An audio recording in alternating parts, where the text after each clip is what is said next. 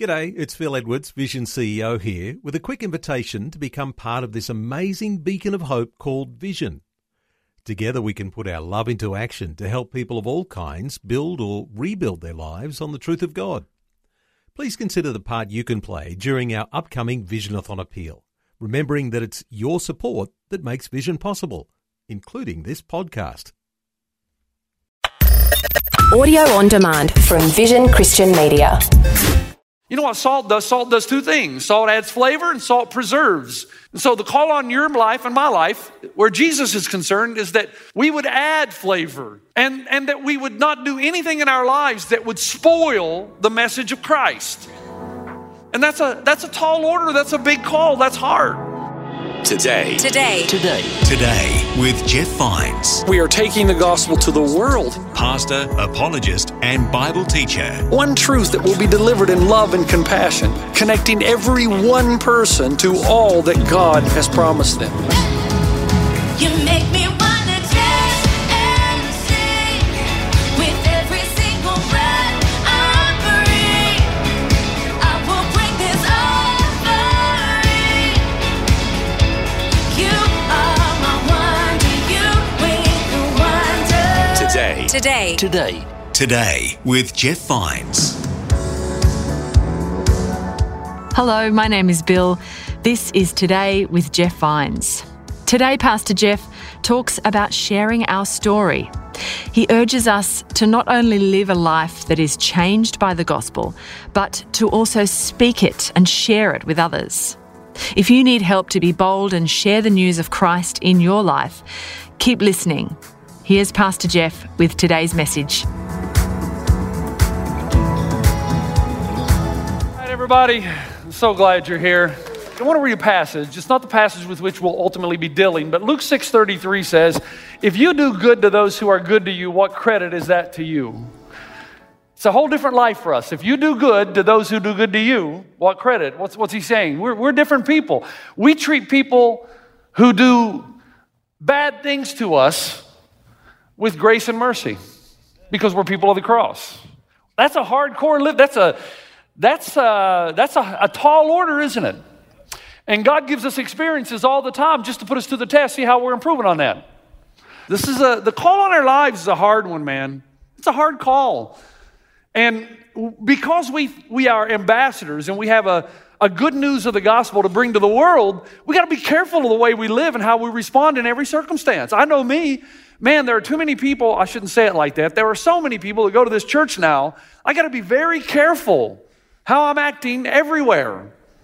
There's not a place I can go in San Dimas, Glendora, Laverne that somebody was not there. And I have to keep that in mind now. You say, why don't you just be yourself? Well, myself isn't always good. Is yourself always good? If it is, you're at the wrong church. You don't need any grace or mercy. You need to find that perfect church. That's why we take seriously Colossians 4:6, where Paul says, let your conversation be full of grace, seasoned with salt, so that you may know how to answer everyone. That's us. Not only do we live a righteous life, or we try to, we're not so good at it sometimes, but even the way we talk. You know what salt does? Salt does two things. Salt adds flavor and salt preserves. It keeps things from going bad. And so the call on your life and my life, where Jesus is concerned, is that we would add flavor and that we would not do anything in our lives that would spoil the message of Christ. And that's a tall order. That's a big call. That's hard. And that's why sometimes when people say to me, you know, you Christians are weak. You need a crutch to make it through life. I've heard people tell me that. And I just want to look at them and say, dude, have you read the Bible? I mean, you better suck it up if you're going to follow Jesus, man. You're going to have to be tough. You're going to have to do things like turn the other cheek. It's easy to hit back. The tough part's not hitting back. You're going to have to pray for people who persecute you. You're going to have to wish your enemies well. You're going to have to remain sexually pure. That's huge. You're going to have to love and respect your mother-in-law. You're going to have to be generous and live by first fruits principles. You're going to have to resist temptation. Dude, if you just give in to temptation, you're weak. Resisting is the hard part. That's the calling on our lives. But the tallest order we've been given, by far, is that we're supposed to go out to the world and communicate the gospel. We're supposed to give people a reason for the hope that is within us. We're supposed to go out and speak the name of Jesus, who is exclusive in a pluralistic world. We're supposed to go and tell them there's no other name under the heavens by which we are called to be saved other than Jesus Christ. In fact, the last thing Jesus said before he ascended is what? Go make disciples of all nations, baptizing them in the name of the Father, the Son, and the Holy Spirit. He said, teach them everything that I've taught you. Teach them to obey it all. Not just hear it, but to do it. And I'll be with you always, even to the end of the age. Now, stay with me for a second. In some respects, if you've been really transformed by Jesus, this is a natural result of a life of transformation. Nobody has to tell you to speak about Jesus. Think about it. Nobody has to tell you to talk about something that you love. Okay? Nobody has to tell me to talk about golf. Nobody has to tell me to put it in almost every sermon I've ever preached. Nobody has to tell me to talk about my wife. There's a natural cause and effect here. That's what happened to Peter and John when they were preaching in Acts 4. They got called in. They said, stop doing this. Stop preaching and teaching in the name of Jesus. And here's what they said. You tell us which is right in God's eyes. This is Acts 4, 18 through 20. Or this is actually verse 19. Which is right in God's eyes? To listen to you or to him? You be the judges. As for us, we cannot help speaking about what we've seen and heard. They're saying, telling us not to speak and talk about Jesus is like telling us not to talk about the fact that we just got married, or we just had our first child, or we've just discovered the greatest treasure in our life. We can't help but to speak of the things we've seen and heard. I just got another message from Ajay Law. This is Abhijit's dad that's spoken here, doing great work in northern India, and another one of his pastors has been murdered for preaching the gospel. Okay? You ever stop and think, why do they do it? Why not just go home and live in a comfy little place and receive Christ as your Savior? Is it really necessary to go into hostile territories and preach the gospel? Yes. And to them, it's not a religious thing. In other words, they're not doing it because they're thinking, hey, if I do this, God will accept me into heaven. No. That's not the motivation of Christianity. It's not, if I do this, then God will receive me. They know that salvation is by grace through faith. They do it because they love India. And they want the people of India to hear the treasure and discover what they found in Jesus Christ, who secures their eternity. So, all that being said, a few weeks ago when I started this series, I read from 2 Corinthians 5:20. We are therefore Christ's ambassadors, as though God were making his appeal through us. And I ask you to repeat, I am God's ambassador. I was not elected by the people. I've been called by God. Now here's the issue then. How do we do this?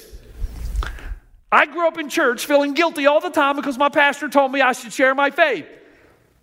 But I didn't know how to do it. So every time I heard the sermon, I was motivated and I felt guilty, but I didn't know what to do next. And the gospel must be spoken. It's not something that you can simply live out.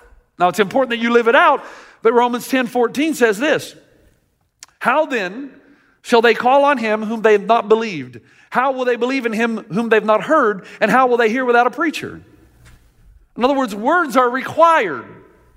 Now, why would I say that? Because we're living in a time where I hear people say, well, I'll just live a good life. Well, there's a problem.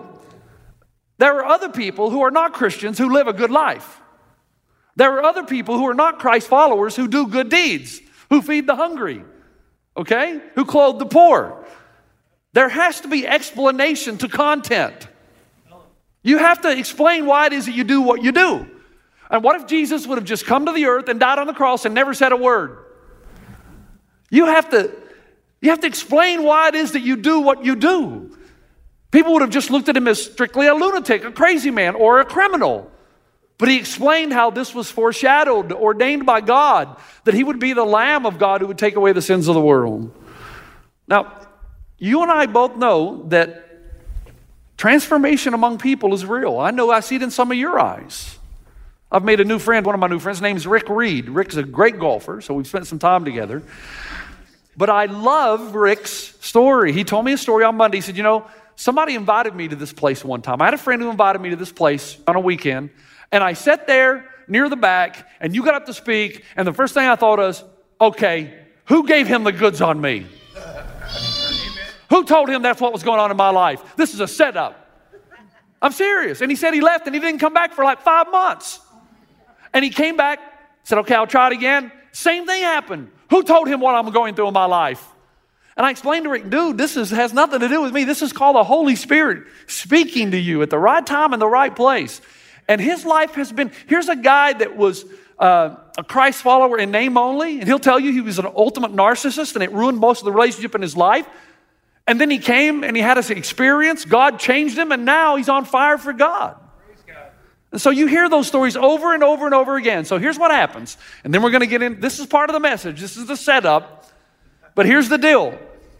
When transformed people like Rick, like you, hear a pastor talk about this tall order, this calling on our lives to be ambassadors for Christ, here's what happens. And I know this because I've been there. First, your pulse races and your heart beats. You think, yeah, he's right. Man, I'm an ambassador. I ought to be speaking the name of Jesus to everyone around me. And then soon after that, the second thing happens. An overwhelming sense of guilt comes that you're not doing it. But then third, that's replaced by frustration that you don't even know how to start. And then you go back home and nothing changes. There's nothing worse than a pastor telling you what you ought to do without giving you scripture of how you ought to do it. Nothing worse. That just brings guilt and frustration. Because I think for most of us, we do have a heart of transformation. We have been changed and we really want to be an ambassador. We just don't know where to start. Okay, I want to give you, I kind of feel like Jesus this weekend, not that I'm anything like Jesus, but I kind of feel like him when he said to the disciples, how I have longed to share this supper with you. This weekend, how I have longed to share what I'm going to share with you. How I've longed to say this, to take a weekend and say, stop, let's do this together. So I'm going to give you 3 keys, okay? And this is where it starts. The first thing I want to say is, do not try to be me. Don't do that. Apologists are rare. They really are. Apologist is from the Greek word apologia. It means to give a defense for the faith. So when you meet somebody or when you're thinking about somebody far from God that you want to bring near to God, sometimes you'll think, if I could just answer all the hard questions like Jeff, I think I'll call the church office and get my friend an appointment with Jeff. If I can just get a copy of Jeff's book and give it to this person.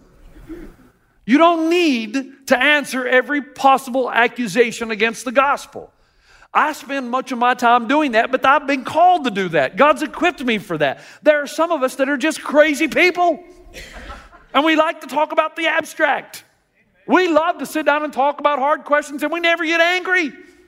But it's a gift of God. Not everybody has it. Some of us don't get defensive. We enjoy the conversation. And besides that, let me tell you something else.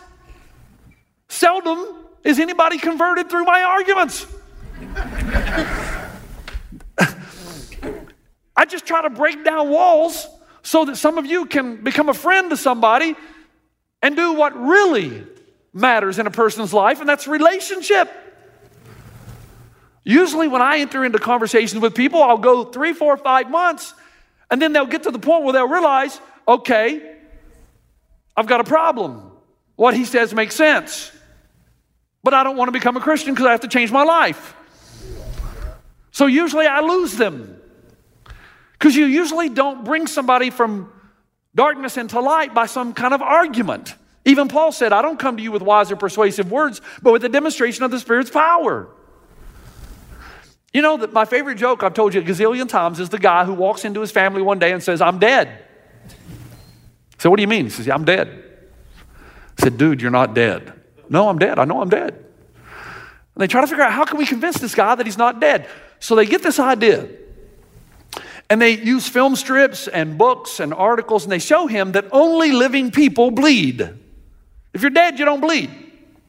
Only living people bleed. So they keep doing this day after day. Look at this. Only living people bleed. And finally he admits, I guess you're right. Only living people bleed. At which point they take a pin and stab him in the arm and he starts bleeding. And he looks at him and he says, great Scott, I guess dead people bleed too. What's the point? To him who is not searching for truth, giving evidence is just giving more information for what? For misinterpretation. If you're truly and really seeking the truth, you're going to find it. But But I think a lot of people say, man, if I can just have a meeting with Pastor Jeff, if I can stump him, then my atheism will be proven right. And so when they don't, do you think they convert? No. It's a matter of the heart. Now, I want to try something with you here. Be honest. You're in church. Raise your hand if you were brought to Jesus by a friend. A friend of yours brought you to Jesus, even when you were 6 or 7 years old. How many of you were brought to Jesus, keep them up high, by a friend? How many? Keep them up. How many were brought by a parent? Okay. Did you see that? I mean, that's overwhelming. So here's my question. You currently have the most effective means of evangelism. Why would you want to try mine? Friend brings friend. You don't need some great debate. Those are fun. If you really want to do this and be a great ambassador, number one, learn how to speak the gospel in a succinct, simple way. Just learn how to be clear and simple of what the gospel is. Now, let me give you an example in Scripture. How many of you know the story of Philip and the Ethiopian? He's really, it says you call him the eunuch in Scripture, but he's really in charge of the queen of Ethiopia's household. He's kind of like the accountant. Candace was her name. And he was so this is a real person in a real place. And the Bible says that he's walking along, and God gave him a divine intervention. And this Ethiopian ruler is reading atop a chariot Isaiah the prophet, a key passage. Philip, who's one of the most shy disciples, okay, doesn't have the gift of gab like Peter does, sees him reading, and because he's always on the lookout to speak the word of Christ, he says to the Ethiopian ruler, he says to him, hey, do you understand what you're reading? And the Ethiopian says, well, how can I unless somebody explains it to me? So he invites him up into the chariot, only to discover the Ethiopian ruler is reading a messianic prophecy out of Isaiah. He was led like sheep to the slaughter, and as a lamb before its shearer is silent, he did not open his mouth. And then in verse 34, so the eunuch answered Philip and said, I ask you, of whom does the prophet say this, of himself or of some other man? So Philip says, okay, Mr. Ethiopian ruler, let me explain the gospel to you with clarity and simplicity. And here's what he says, starting in verse 35 of Acts 8. Philip opened his mouth and beginning at this scripture, preached Jesus to him. He just preached Jesus. Now, it says as they went down the road, they came to some water. The eunuch said, see, here is water. What is it that hinders me from being baptized? Philip said, well, nothing. If you believe with all your heart, you may. And he said, well, I do believe that Jesus Christ is the Son of God. So he commanded the chariot to stand still. Both Philip and the eunuch went down into the water, and he baptized him. Now, when they came out of the water, the Spirit of the Lord caught Philip away, so that the eunuch saw him no more, and he went on his way rejoicing. Now, I love this passage. So Philip, how cool is this? Philip shares the gospel, the guy gets converted, and then he just disappears. That's cool. Now, why was God doing that? Well, in the early days of the gospel, it was important that the gospel go out to the known world, so God was moving his servants in and out everywhere. But today, there's a gazillion Philips all around the world. The problem is, Philip was on the lookout for an opportunity. He was attuned to an opportunity. It's what he lives for. But for so many of us, we're investing in other things other than what is truly important. Getting the gospel of Christ to the world, to our friends and neighbors. So after Philip has this life-changing experience, he looks for an opportunity, he finds one. Look at verse 35 again. Then Philip opened his mouth and beginning at this scripture, preached Jesus to him. You know what I think he did? I think he drew the gap illustration. Okay, I might be out of line there. But do you realize what I've given you here?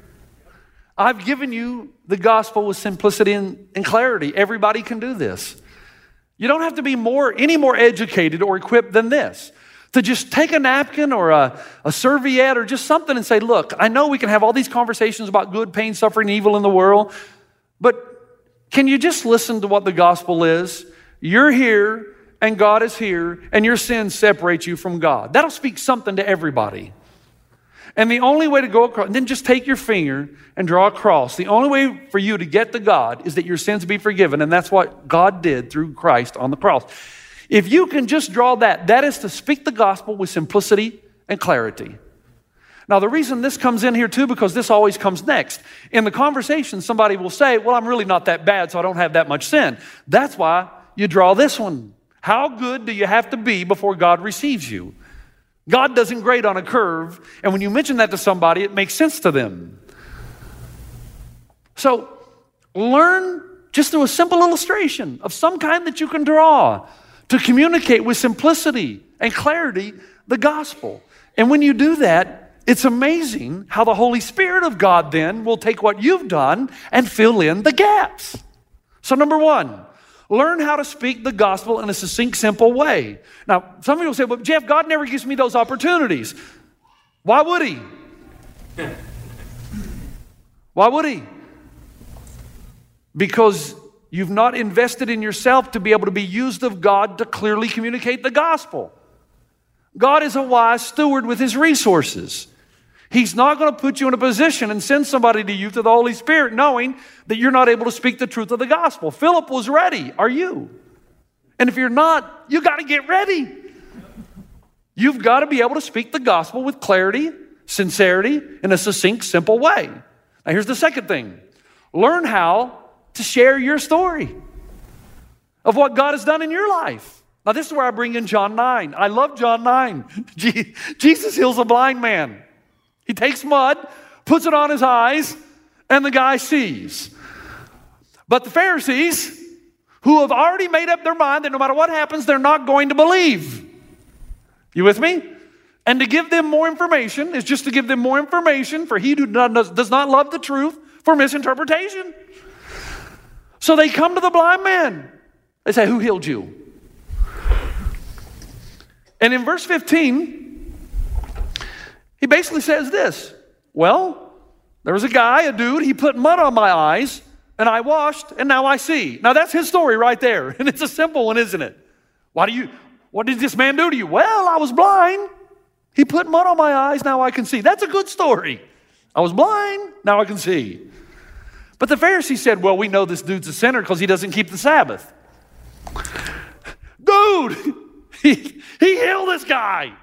It's a miracle. And you're worried about some legalistic law of some sacred day. The guy was blind, and now he sees. So then they turn to the blind man. Okay, what do you have to say about this? It's your eyes he opened. You get it? You're the one who got healed. Who is this guy? And he says, well, isn't it obvious he's a prophet? And they still didn't believe the Bible said. And they also didn't believe that he had been born blind. They think, no way, if you're born blind, man, you stay blind. Because if you're born blind, it's because in their theology, he deserved what he got because of something his family did. And so no way that God's going to heal him. And so they go to the blind man's parents. And they ask the parents, hey, is this your son and was he born blind? And then they say, how is it that he can see now? I love the parents' response. Hey, we know he's our son. You don't need to tell us. It's our boy. And he was born blind, and he can now see. But how that happened, we don't know. And then they say, he's of age, ask him. Why would they do that? Because the Pharisees had already determined that anybody who claims that Jesus is anything unique or special will be kicked out of the tabernacle, the temple. So they said, don't hold us accountable. He's the one who got healed. Can you imagine the story? He's the one who got healed. Ask him. So they went to him and they asked him. And I love verse 24. A second time, they summoned the man. And they said to him basically this, give glory to God and tell us the truth. We know this man is a sinner. And he replied, the blind man, whether he's a sinner or not, I really don't know. One thing I do know, I was blind, but now I see. I love that. He didn't want to get in a theological argument about who's a sinner and who's not a sinner. He avoided that. Don't get sidetracked. Just tell your story. A person can't argue with your story. What happened to you happened to you. The real question is, has anything happened to you? And if it has, learn to tell it. You've been listening to Today with Jeff Vines. Thanks for joining us. Next time, we'll bring you the rest of this message from Pastor Jeff.